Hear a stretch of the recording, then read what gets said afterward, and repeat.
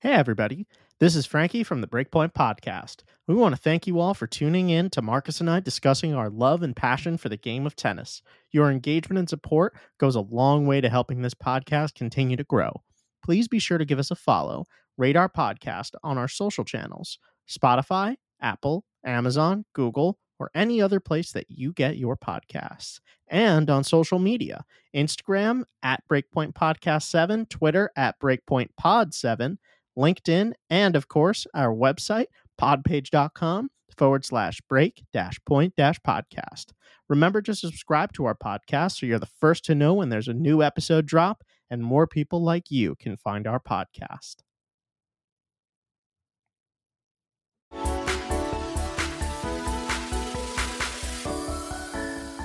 Hey, everybody. Welcome to another episode of the Breakpoint Podcast, starring myself, Frankie, and my co-host, Marcus. This is our fourth time recording this now, and that is the first time that I was actually able to run through the intro that I just auto-robotically say correctly, which is really astonishing. But you know what they say, the fourth time's the charm. So, Marcus, what do we got on tap today for this special off-season episode? Yeah, Frankie, this is one of our favorites. After the year of tennis ends, we don't know what to do with ourselves, so we end up recording podcasts on Sundays talking about more tennis. So, this is one of our favorite ones. This is awards of the year, so we're going to be running through player of the year, coach of the year, comeback player of the year, disappointment of the year, newcomer of the year, tournament of the year, and match of the year. Those 7 awards we're going to be dishing out. We're going to go through the nominees. Frankie and I are gonna probably agree on a few, but definitely debate a few here. So let's just kick it right off, Frankie. We've got. Go ahead. I was gonna say I'm gonna add something to the notes while Marcus is saying the nominees here. We forgot about most improved, so I'm gonna add that in the background while Marcus talks about who we got for Player of the Year. Okay, perfect. So player of the year, we've got pretty much the usual suspects. We've got Novak Djokovic, Carlos Alcaraz, Yannick Sinner, and Daniil Medvedev. Frankie, I think it's safe to say. All right, well, I'm going to just voice my opinion.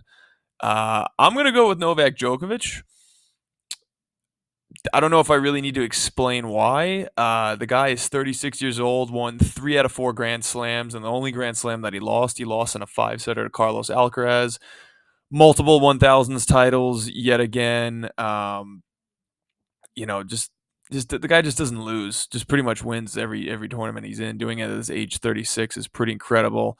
Wins the ATP Tour Finals for the 7th time or something. It's incredible to watch. I think that we're witnessing something that we've never ever witnessed before, and not just tennis, but pretty much all sports. So for me, player of the year, kind of Novak's running away with it.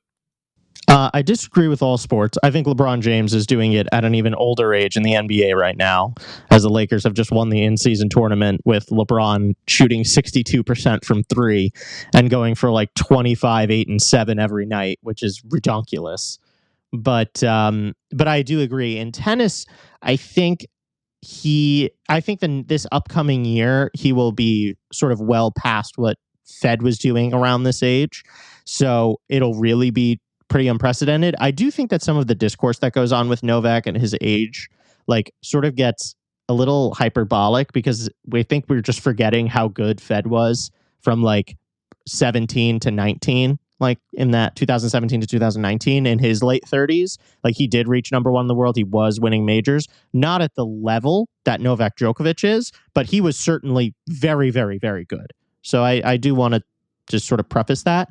However, I agree with you. Novak is the player of the year. And I actually think this might be his greatest year ever, in my personal opinion. I think that if it is certainly unquestionably in his top 3 to win 3 out of 4 majors and be literally 2 games away from winning the full calendar Grand Slam, and then to win ATP finals and to win all of the Masters 1000s basically that he entered, is ridiculous.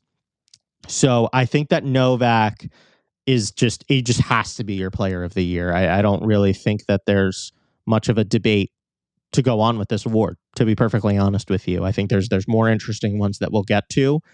So it sounds like Marcus and I are in agreement here. So I am going to move us on to coach of the year, which I think is actually a little bit more interesting. So for coach of the year, we have Juan Carlos Ferrero, Darren Cahill, Goran Ivanisevic, and Ben Shelton's dad, who I believe is named Brian, if I'm not Correct. remembering that. Okay, great.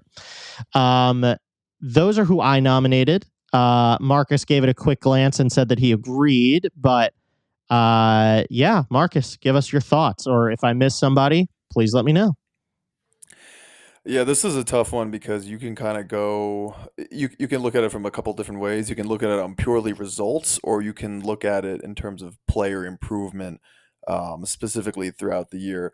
I'm going to axe out Brian Shelton for now. I think Ben made tremendous improvements, but I'd like to see him do more on in the clay season, and I think that next year might give him an edge if he can really kind of help Ben get better during the clay season. So, and he had a kind of a mid-year lull. I'm not sure if that was just Ben's fault. The coach, but the coach is responsible for some of these things too. So, in my opinion, I'm going to take Brian out of this one, although I think it's a great candidate. I'm also going to take Carlos Ferrero out just because I think Carlos had another great year, but I think there was a lot of things that we could have seen better from Carlos. And I think, again, this could give Juan Carlos more of an edge in the future with this award. For me, Frankie, it comes down to Darren Cahill and Goran Ivanisevic. This is a tough one because I think Darren Cahill did an absolutely fantastic job with the Yannick Sinner throughout the year. He ended the year on a ridiculously strong note, taking out Djokovic twice in 1 week. I know he lost him in the finals of the ATP of the World Tour Finals, but Djokovic played incredible. Sinner's rise to the top four has been just sensational. Darren has a lot to do with that, but honestly, I'm going to go with Goran just because in order to prepare someone like Novak Djokovic for a full year and to work with his limited calendar and get the most out of him that you possibly can is really, really impressive in my opinion. And this is kind of a long-term working relationship that they've had. I think he just knows how to speak to Djokovic. He knows how to get him ready, even though, he never reached Novak's level as a player, but something is going right in that relationship. I think Djokovic, obviously, a lot of it has to do with the player, but I think Goran has done a fantastic job keeping him mentally stable, ready to play, and then just tactically just getting better, every single time. I mean, it's not all Novak. I think Goran has a lot of influence here. Yeah, I think I'm going to echo a lot of the things that Marcus just said.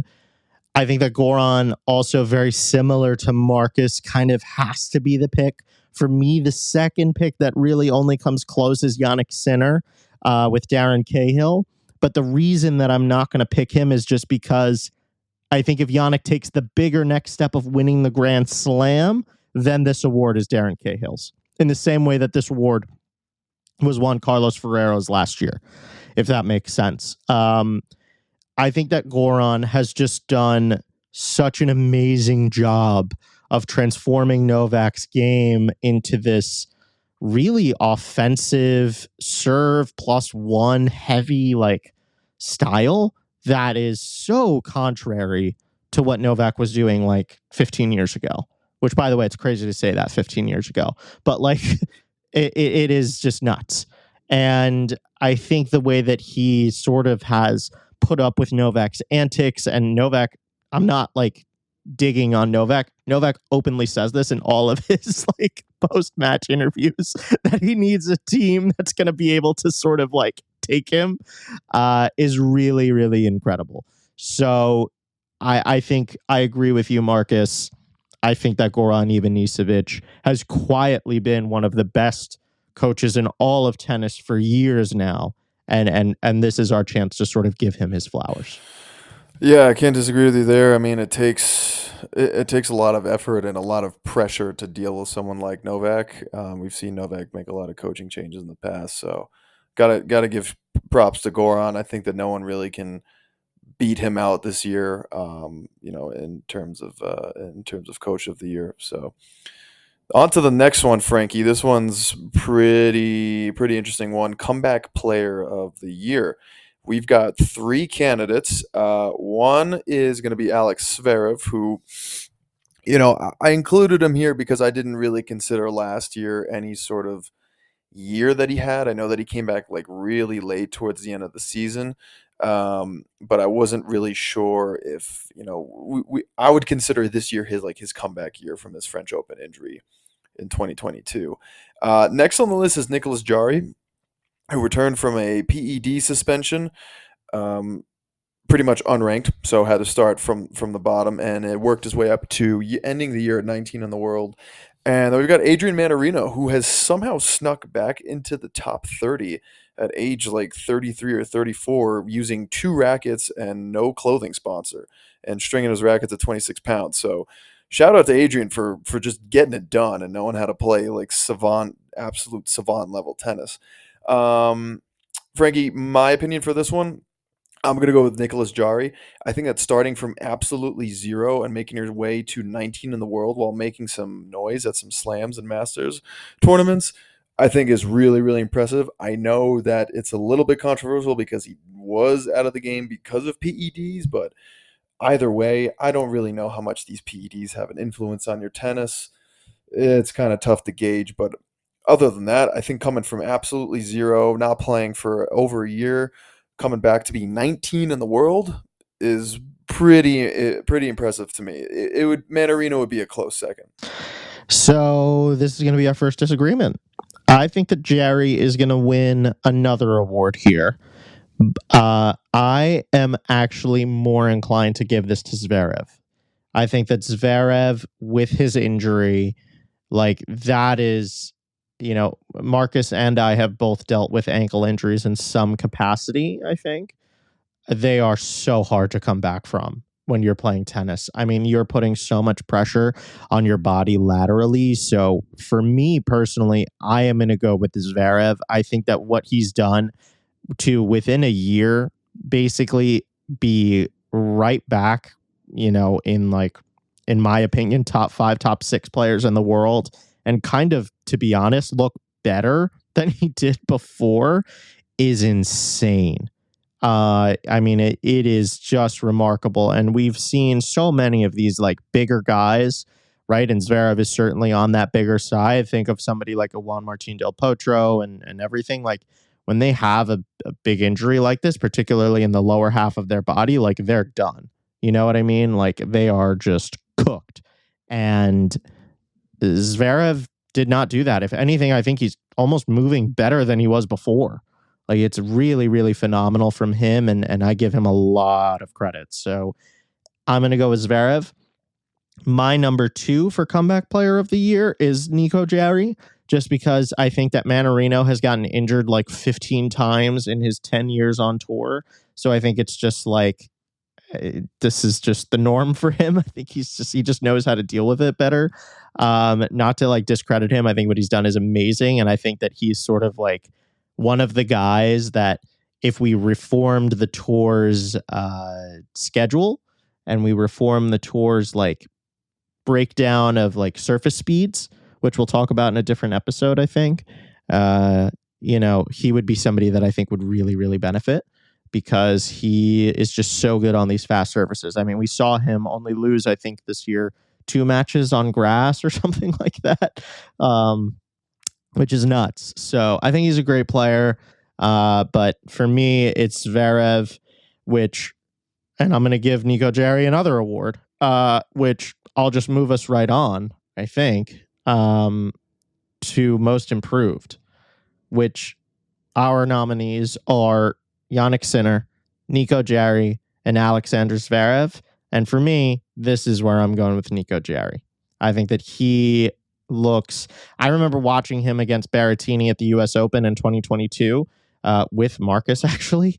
And I was like, this guy's good. Like he moves pretty well for a bigger guy, but there's nothing special here. To all of a sudden, like this guy's looking like Del Potro light in 2023, which is nuts. So for me, this is where Nico Jarry will get the award. I see your point there, but that's kind of why I gave him comeback player of the year because he did kind of have nothing to compare against. So that's why I'm like, okay, he came back from nothing. For me, most improved is going to be your boy, Yannick Sinner. Started off the year ranked 15th, ends the year ranked 4th, and gets over the hump of beating Novak Djokovic and does so twice in 1 week. If that isn't improvement, I don't know what is. So his run has been incredible this year and leading Italy to their first Davis Cup title in about 50 years. So I think Jan's game, as we've seen, a massive leap, especially in the second half of this season. And I think that that's something that you and I are obviously going to, when we get to 2024, talking about what we think is going to happen, all our eyes are on Jan. I think it's him, Novak, Carlos, and a little bit of Med. But all eyes are going to be on Jan because of this insane improvement that we've seen. So that's my pick for most improved. I think that you just can't ignore Jan going from 15 to 4, getting over that mental hurdle of beating the best of all time. It's incredible. Frankie, this one is go ahead. I'll just add, I'm not going to disagree with you on Jan. Like, I think that he, as I've spoken about on this podcast a bunch of times, like, he went from in 2022 being smacked by even early on in 2023, quite honestly. Like, this is like most improved, like, from June to now. Like, it's crazy. But he went from, I think, being competitive with Carlos, had won matches before, obviously, like the whole thing. He went from never beating Medvedev, never beating Djokovic, never really, and having a lot of trouble with Tsitsipas, by the way, to all of a sudden just destroying all of those guys pretty consistently. No, not destroying Novak consistently, but destroying Medvedev 3 times in 3 finals in a row.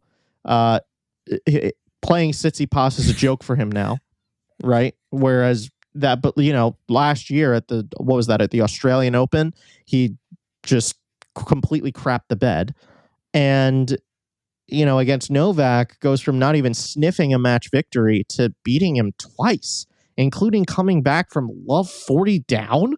Like, what? He Novak to Novak. It's really incredible. So I'm never going to disagree with that. I just think that if we're not going to give Darren Cahill Coach of the Year for that improvement, because I think it is a significant improvement of going from somebody who has a lot of potential to be good to somebody who is like, this is somebody that's going to win a Grand Slam. Like, he has potential to win a Grand Slam, is winning Masters 1000s, which he did. And Jan has even spoken about how big of a deal that Cincinnati Masters win was for him mentally. You mean Toronto? I think if we're not going to give that Toronto, excuse me, how big of a deal winning Toronto was for him, winning that first Masters 1000 was, I think that the sort of right thing is to go with somebody like Jarry, who just like going from 0 basically to 19, and like getting to 19 in the world when you're outside of the top like 200 is crazy. Like, that is a wild improvement. And I think of it as more of an I think of Jarry's story as more of an improvement than I do a comeback. Whereas Zverev's, I think of more as a comeback, personally. Yeah, I mean, I just disagree because I think Jarry because Jarry used to be top 30. So him coming back to that from going from 0, like, not, it's different when you're like 70 in the world and you go back to 30, but you're coming from, like, you're starting on the Challenger Tour again, or, like some little challenger in Chile, and now you're seated 19th at a Grand Slam. That's, I don't know, that. Yeah, no. And he got to a Grand Slam semifinal this year, didn't he? I'm not going crazy, am I? Yeah. Or was it a quarter? Somebody fact check me. But yeah, I mean, listen, I'm not gonna disagree with what you're saying. I think that both Zverev and Jarry deserve an award. I think Sinner in some capacity deserves an award because he's played so well. 19 in the world is Jarry's career high. Yeah, no, I know it is. No, it's remarkable. Yeah, and what was his best Grand Slam result? Checking. U.S. Open round of 32. Wimbledon round of 32. Roland Garros round of 16. Okay, maybe that's the one I was thinking of. He made the because he missed the Australian. He made the round of 64 at the Australian, but he qualified. Right. Yeah, because of the doping. Yeah. I mean, that's pretty. Round of 16 is pretty good. Yeah, man.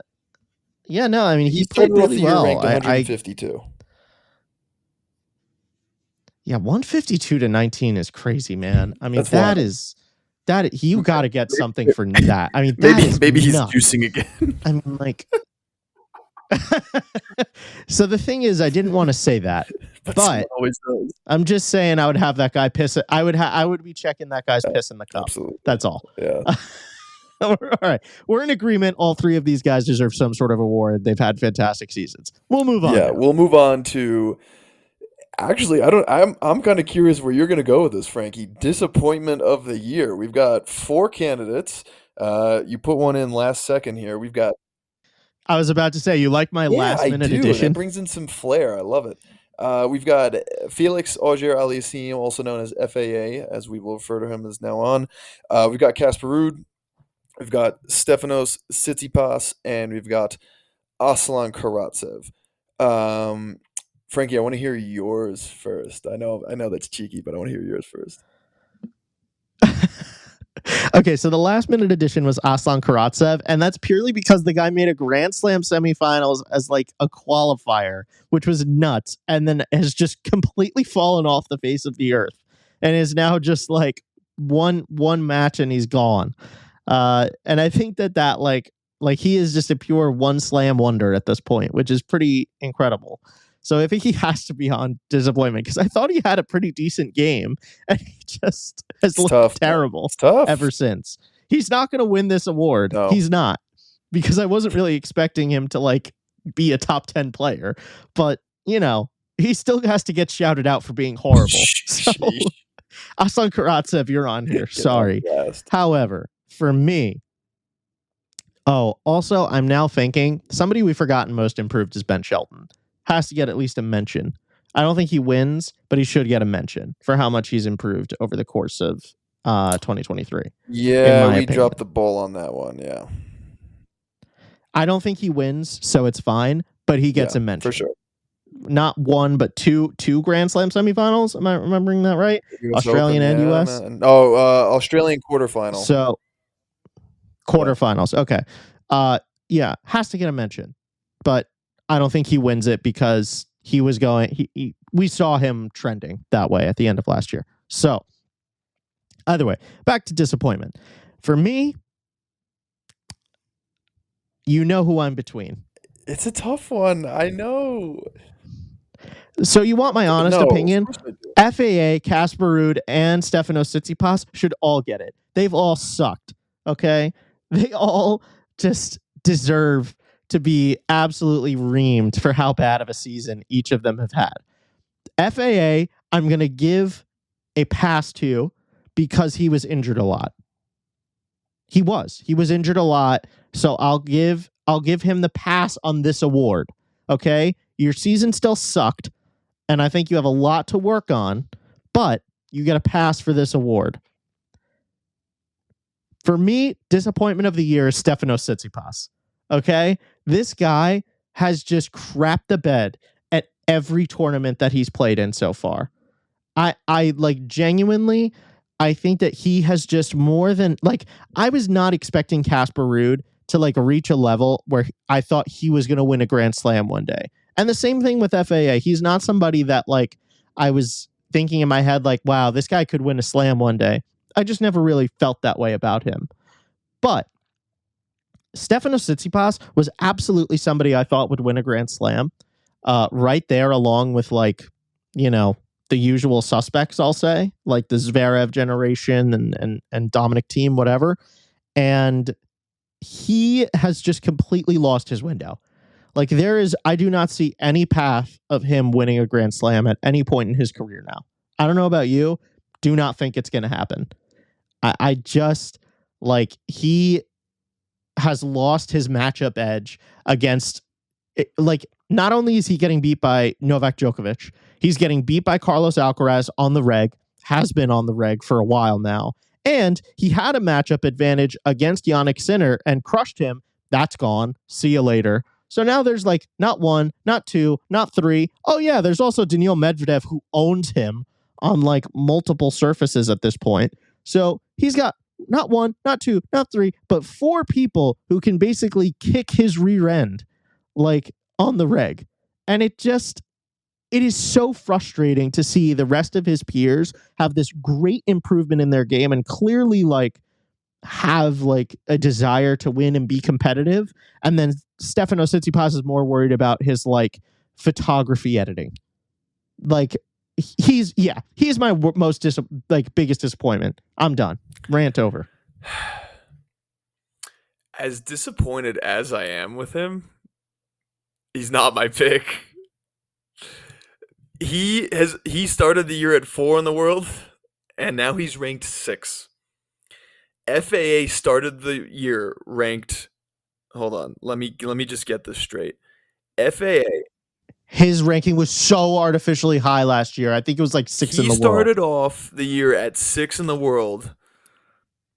Wait, no, let me guess. Is he down to like 22 in the world now? And I don't want to hear about injuries because the guy played 42 matches this year. Okay? He's 3-4 at Grand Slams. He's 6-8 at Masters. He's 15-14 in tiebreakers. He's 1-4 versus top 10. He won a tournament, so I'll give him that. He's 1-3 on clay. I know he might have been injured there, and 14-17 outdoors. He's 5-18 after losing the first set. I mean, we've been talking about this guy being a slam contender, and I don't want to hear about injury, Frankie, because this guy, again, I just rattled it off. He played a lot of matches. I don't know what the hell happened to him. Yeah, it's pretty ass. It's pretty ass. I'm not going to lie. Those statistics are pretty ass for a guy with FAA's talent, okay? So I'm, maybe he's having problems with his woman. I don't know. What do you got? What do you think? What was your theory? Disappointment of the year. We also got to throw him on there. Tony Nadal. Is he still his coach? He's got to be, right? Well, he's listed on the ATP website as his coach. Yeah, Tony Nadal taking a hit for disappointing coach of the year. That's rough. Yeah. We got a Brady Belichick situation with Rafa Nadal and Tony Nadal. I don't think that it was the coaching. Seriously. I mean, that's a whole different topic. But FAA, man, that takes the cake for me. Now, I think this might be Tsitsipas' award next year. But you can't argue because he technically see the thing is Tsitsipas, we watch him and he's like, wow, he's doing poor.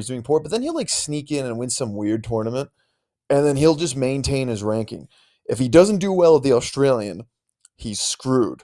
But that's a 2024 thing, not a 2023. FAA for me takes the cake. Yes, you just hit the nail on the head. This guy racks up so many points in Australia with all the Greek fans there, and then he just does nothing. He does nothing for like 4 months of the year. He wins like some random clay court event, gets to the finals of a Masters 1000 or 2 on clay when like 1 or 2 people get injured and he gets a nice draw, and then he just craps the bed for most of for like almost the rest of the season. It's insane. But I hear you. It probably should be FAA. I mean, those statistics are terrible. Like, that is horrendous. It is horrible.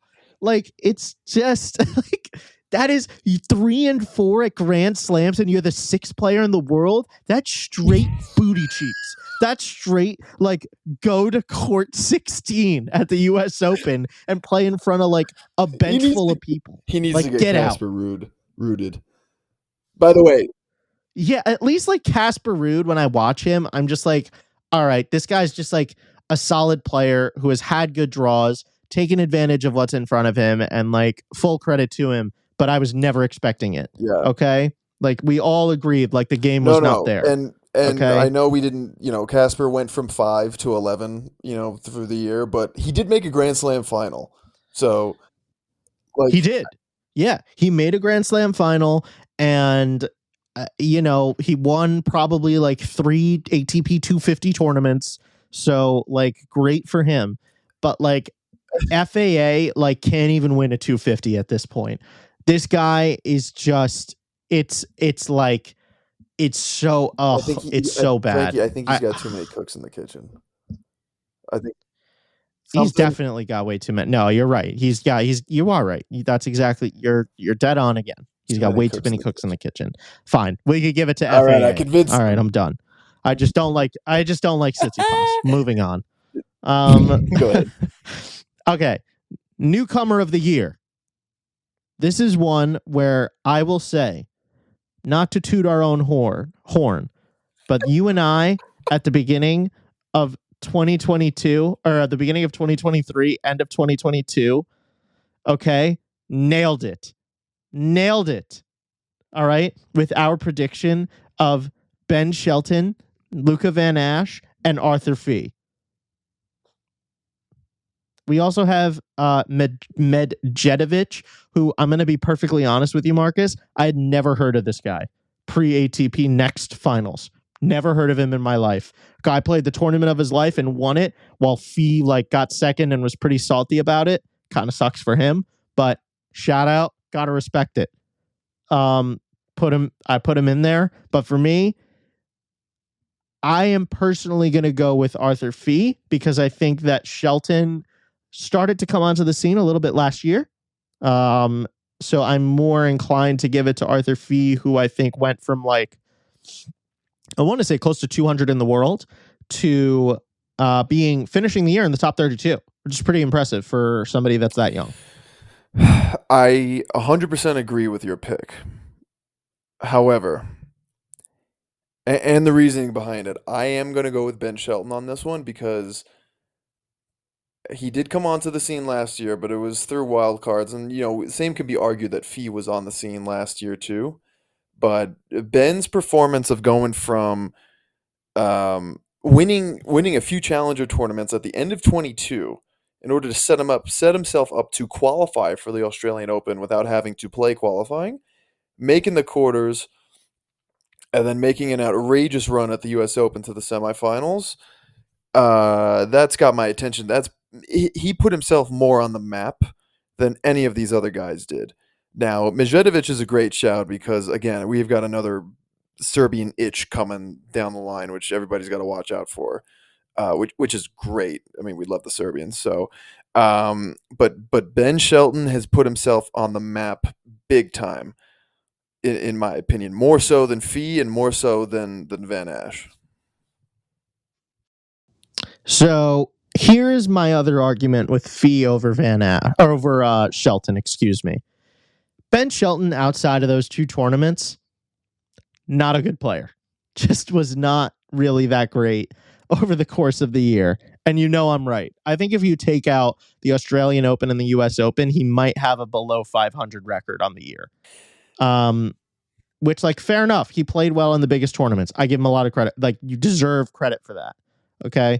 But to me, Arthur Fee, when you look at the totality of the tour, I think he had a better year. And that's why I'm going to give it to him. Yeah, I'm looking at Ben's stats. So he went 26 and 24. But he went 10 and 4 at slams. So, yeah, I hear you. I think it can go either way. Right, and now pull up Arthur Fee. You want me to pull up Arthur Fee now, don't you? All right. What do you think Fee's win-loss was?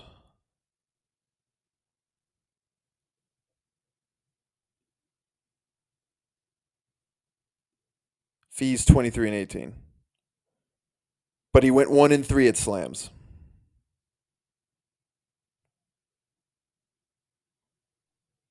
You gotta play when it. Yeah, I'm just saying. Argument can be made for either. I think you can go the where it matters most route or the consistency route. Yeah, listen, I'm not. You got to take that away from him. I'm gonna be fair, right? Like, it cuts both ways. Okay, totally. I agree.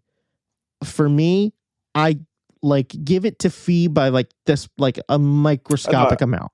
Like, I am happy to give it to Shelton too. Like, I think both of them, this is a case for me, most improved, where it's I could totally respect you picking Sinner. I could totally respect you picking Nico Jarry. This is another one. I totally respect somebody picking Shelton. I pick Fee by like that much, just because of the consistency. I think this would be a lockdown for him if he would have won the next gen finals. That I do think. But I think the fact that he didn't win that and he was so clearly the best player there, it dings it a little. I could ride with Fee. I'm personally going Sheldon, but I respect it. Frankie, tournament of the year. We've got 6 candidates. Those tournaments being the Cincinnati Open, Masters 1000s, Wimbledon, the Australian Open, the US Open, Roland Garros, so the usual suspects, the top 4 slams, and we've got the Miami Masters. Frankie, for me, tournament of the year, I think for me it's got to be Wimbledon. I think the Carlos Novak narrative, Novak going for that 24th slam, that the match alone kind of made it kind of magical, and it's Wimbledon. You know what I mean? Having that happen there where Novak was king and Carlos just kind of taking the throne from him, something that we hadn't seen done in a very, very long time. And to add that a little bit of magic from Chris Eubanks, making his first Grand Slam quarterfinals, kind of putting him on the map and setting up the rest of his career and his, not only just his tennis career, but I think his broadcasting career ended up kind of a really cool story there. So for me, I think Wimbledon kind of takes the cake there. I think you could say Cincinnati too, just because because of Carlos and Novak, it's really them two responsible for all these making tournament of the year. But I'm going to go with Wimbledon.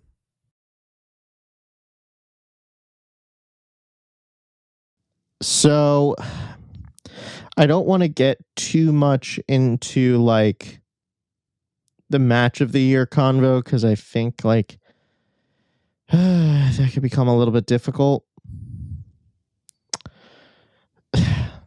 Okay, here's the problem. Okay, the problem is that, to me, in order for it to be the tournament of the year, it has to feature some sort of like signature final match or epic semifinal match. And that sort of like knocks out the Australian Open right away, right? Like there was nothing really going on there. Both semifinals were kind of just meh, which stinks, but unfortunately that's kind of the truth. Then I think, okay, what about the US Open? US Open, kind of a similar story. Like the US Open had some really fun like quarterfinals, but ultimately like Daniil over Carlos, Novak didn't really have to do anything until the final, and then he pretty easily won the final. Same thing at Roland Garros. Novak won the final pretty easily, and it just all kind of goes back to Wimbledon. And that's kind of why I agree with you. I think it's hard to overlook Wimbledon, and the main reason why is because of that final, which I'll just move us right on, because I think we both agree that Wimbledon is the tournament of the year. I think that the problem is that Wimbledon's final is by far the match of the year for me. It is just really hard to overlook that. I mean, that was one of the greatest men's singles finals we've ever seen, in my opinion. Yeah, you can make the argument for Cincinnati just in terms of pure quality of play, but I think if you want to combine quality, the stage, what was on the line, Wimbledon takes the cake pretty much because of everything. Yeah. And another thing to talk about with the semifinals of Wimbledon, you had all top 4. You had Carlos versus Sinner versus Djokovic. It doesn't get better than that. I mean, that tournament was kind of, it was the stars aligned for it to be tournament of the year, and also match of the year, because there was so much on the line, and we had just seen Carlos just lose to Novak at the French Open due to cramping, and it was like, are we questioning him? Is he able to pull this off? This would be epic. Djokovic doesn't lose at Wimbledon. He'd be stealing his 24th slam. The whole, just everything, and then the quality of play was outrageous. So yeah, I think that kind of, that wraps it up for us there, Frankie. That's pretty self-explanatory. Yeah, and also, like, if Novak would have won that, right, he would have Uh, he had like the jacket made up with the 23 or 24 on it, whatever it was. Didn't get to wear it. Ended up wearing it at the U.S. Open instead. Kind of funny. If he would have won that, would have certainly like the conversation begins about like, oh, is he going to win the Grand Slam, and that whole narrative would have come about. But obviously that didn't happen, and I think Roland Garros, we would be having a much different conversation about it if Carlos Alcaraz did not cramp up in that semi. But because he cramped up and we only got sort of like a half match, I think you got to pick that as both tournament and match of the year. I don't know if we actually went through the nominees. I think I just kind of steamrolled right to the winner.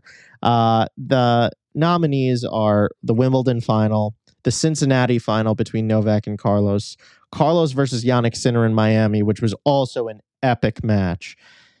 Sinner versus Novak at Davis Cup, which was insane too. And I wanted to include not like one non sort of top four match, which for me was Ben Shelton versus Francis Tiafoe at Great the job. US Open, which was like super box office, super fun to watch, like so many emotions, like crazy tie breaks, crazy shots, just epic to watch start to finish. So I do want us to do one thing, which is we gave Wimbledon final the match of the year, which I think makes sense. 5-set matches typically are always going to win match of the year. It's hard to overlook them just because it's 5 sets. Of the 3-set matches, before we go, Marcus, of Cincinnati, Miami, the Davis Cup final, or the Davis Cup match rather between Sinner and Novak, which one of those three do you think was Cincinnati. the best one? Not even a contest. Like that might have been like the best like Wow. non-Grand Slam tennis match I've ever watched in my life.